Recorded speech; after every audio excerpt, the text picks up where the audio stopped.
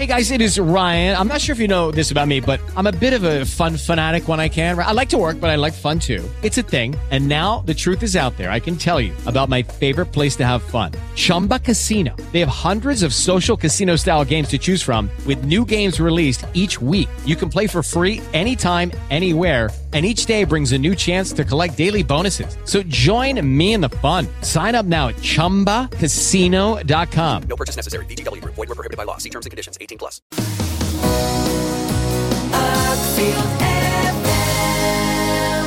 It's 28 minutes now to midday. I'm joined in the studio by Catherine Colas. Morning, Catherine. Good morning, Tony.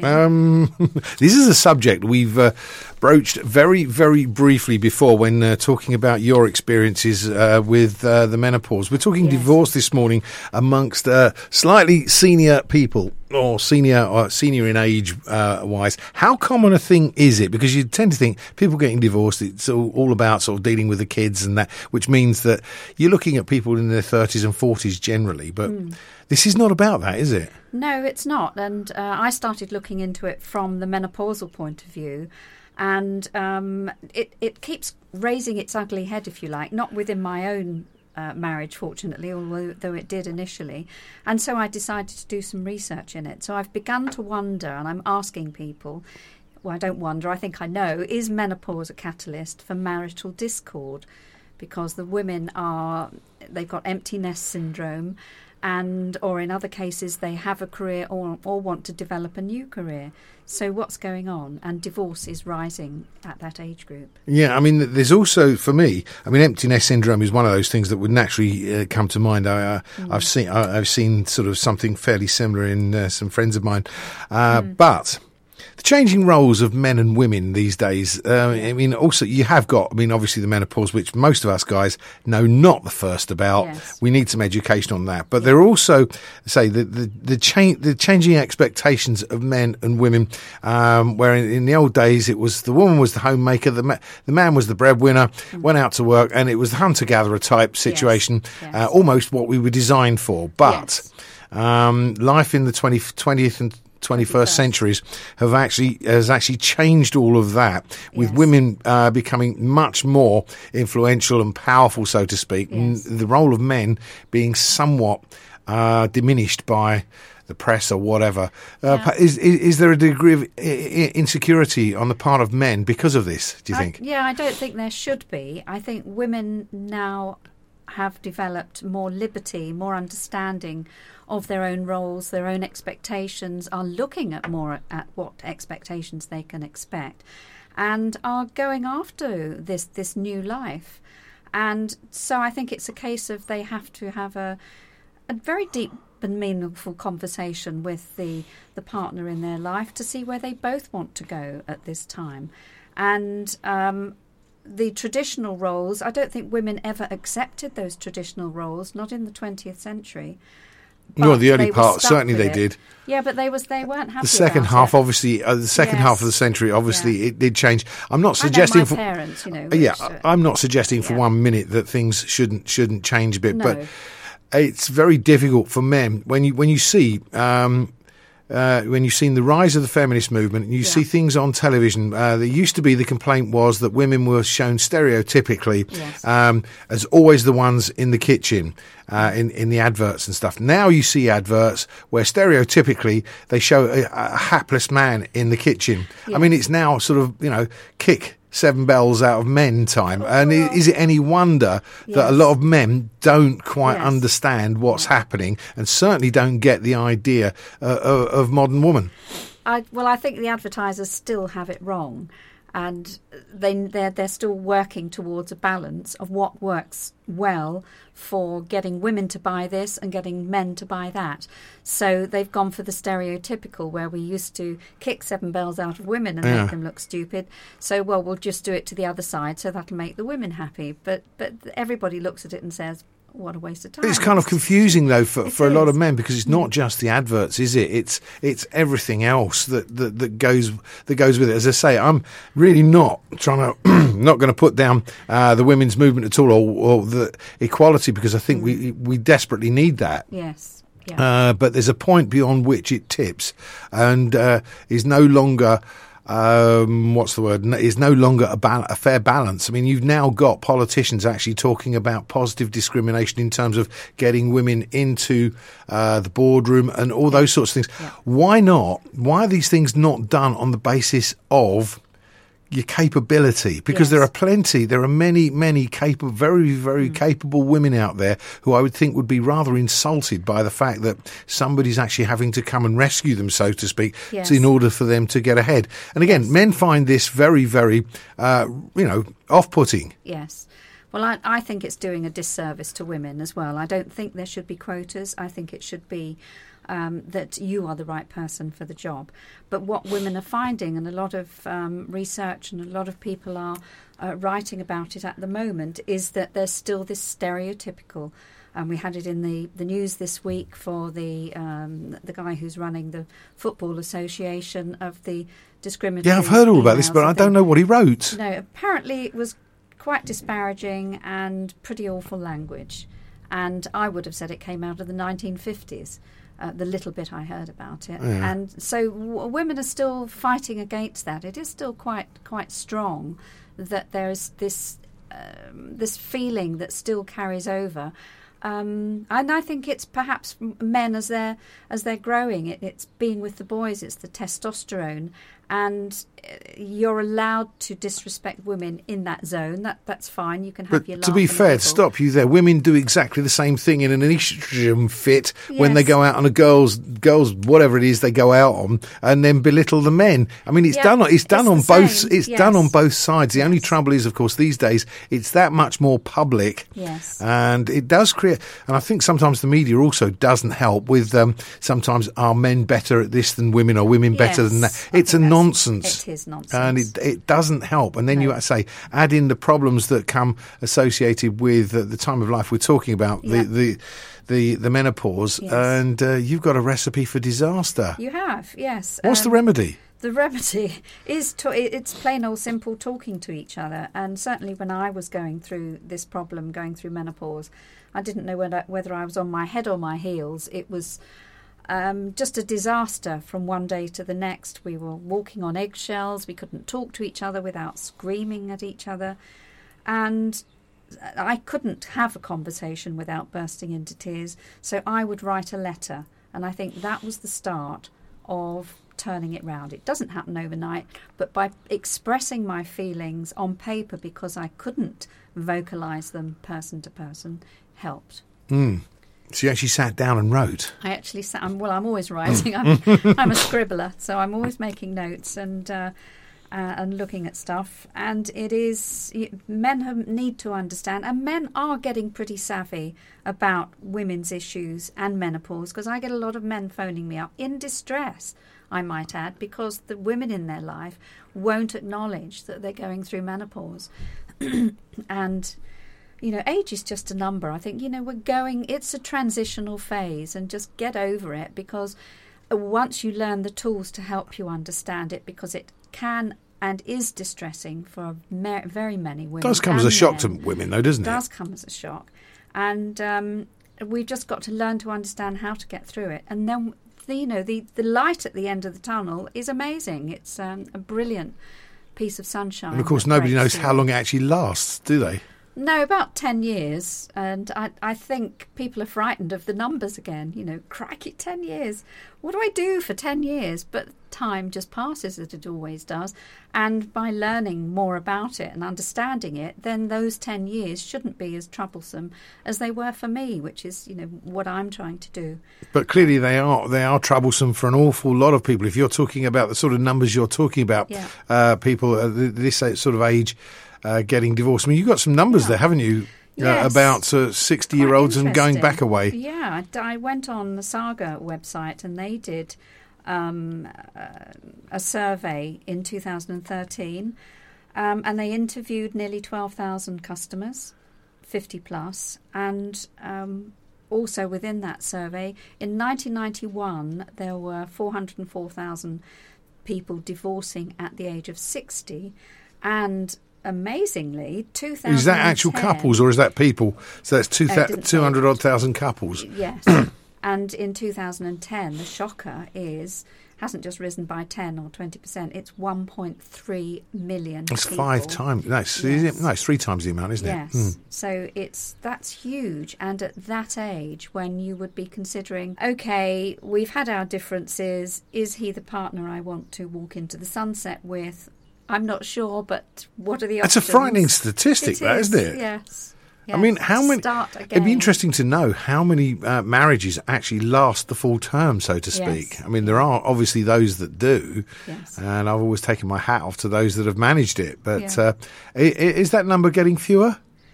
That are lasting, yes, yes, because I think people are divorcing younger more frequently. They're not putting up with, whereas certainly in my generation, it was taboo to get divorced, and divorce was very difficult. You couldn't just do it. The guy had to disappear for 7 years and couldn't be found before you were allowed to invoke divorce proceedings. Do you think the divorce laws ought to be toughened up again? No, I don't know. No. A lot of people aren't getting married. They're staying as partners. I was going to say that's one thing. Yeah. Or do you think the advice given to people before they get married should be a little more, how should we put it, a little more honest? Yeah, and also I think because it was a shock to me actually when I first got married, I suddenly realised, it's obvious as plain as the nose on your face, but I suddenly realised that I had to start being aware of this person beside me, of his needs, his washing, his ironing, and I'm going, what? But it had to be done. And what about him looking after some of your needs? Well, yes, I suppose. But yes, I suppose. Yes, but it's not the drudgery side of it, is it? It depends.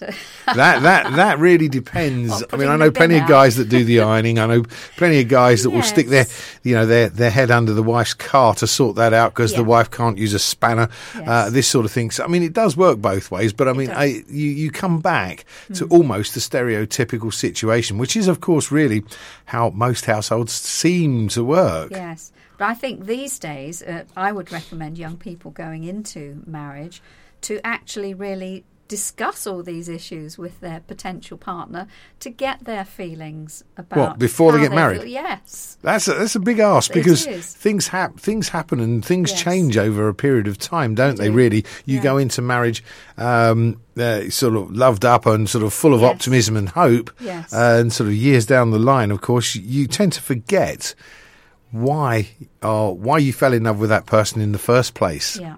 And I think that may well be part of the problem. Interesting. The bit I want to know really is it more women leaving men or men leaving women? Well, certainly within the menopause age group, women taking the initiative is on the rise.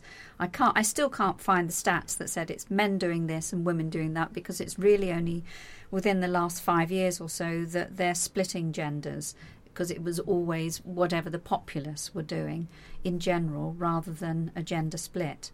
So it's interesting to see the new stats coming out at last that actually show that women taking the initiative is on the increase. Is this because of a dissatisfaction, or is it because of something that's caused, maybe imbalance is probably the wrong word, but something that has altered the woman's mind to do with the menopause, has made her make a decision that perhaps a few years down the line she would perhaps regret? Yes, I think that is very true. And certainly from my own case, I stepped back from the abyss because I couldn't see the benefits of what was coming next, the cost factors. I read this morning that somebody was complaining that the lawyer cost her £6,000. Now, is that an average cost? Is that expensive? I don't know. And then on top of that, you've got the splitting of the assets, the pensions, the property, the CDs and all that stuff. And it just seemed a bigger nightmare than the one that I was in with my partner. So again, that's when we started talking about things, and we did discuss divorce. And then I would say, I don't want to do that. What do you want? And he said, well, I don't really want to either. And that's when we started talking. So would some sort of mediation service be useful, perhaps? Yes, quite possibly, yeah. And I was looking at websites, at Relate, to see what they had to say about it. And number one, they don't put menopause in the right place as far as I'm concerned. And when I eventually found menopause, which was something to do with problems with ageing couples, and funnily enough, I don't put myself in the ageing category because I don't think I'm old, even though I am over 60. And when I found the bit about menopause, it focused on younger women going through menopause at an early age, like 35 or 40, and how problematical that can be, which it absolutely is. But then it said, well, because women going through menopause at the normal age, of course they know all about it, but they don't. So I don't know where they got their information from, but it's badly informed and making women feel bad about themselves that, again, oh God, I'm supposed to know about this stuff and I don't. Well, I mean, there's something else you can put in there, because it's not just about menopause. You can go back, and of course it's well documented, women's changing what's the word I'm looking for? Perceptions? No. Once a month, the mood, the monthly mood. Yeah, changes. the mood changes, and again, yes. men try and have to deal with this, and of course we recognise it's there, but for most of us, we haven't a clue. We don't know when it's going to arrive. No. We don't know when it's going to disappear. And it does actually cause bad feeling. Of course, the longer it goes on, the worse it gets. Yes. And then when you've had all of that, you get to the menopause. I mean, I really do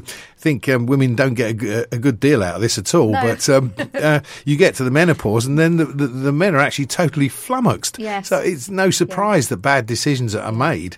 Well, the monthly problems called PMT, premenstrual tension. Yes.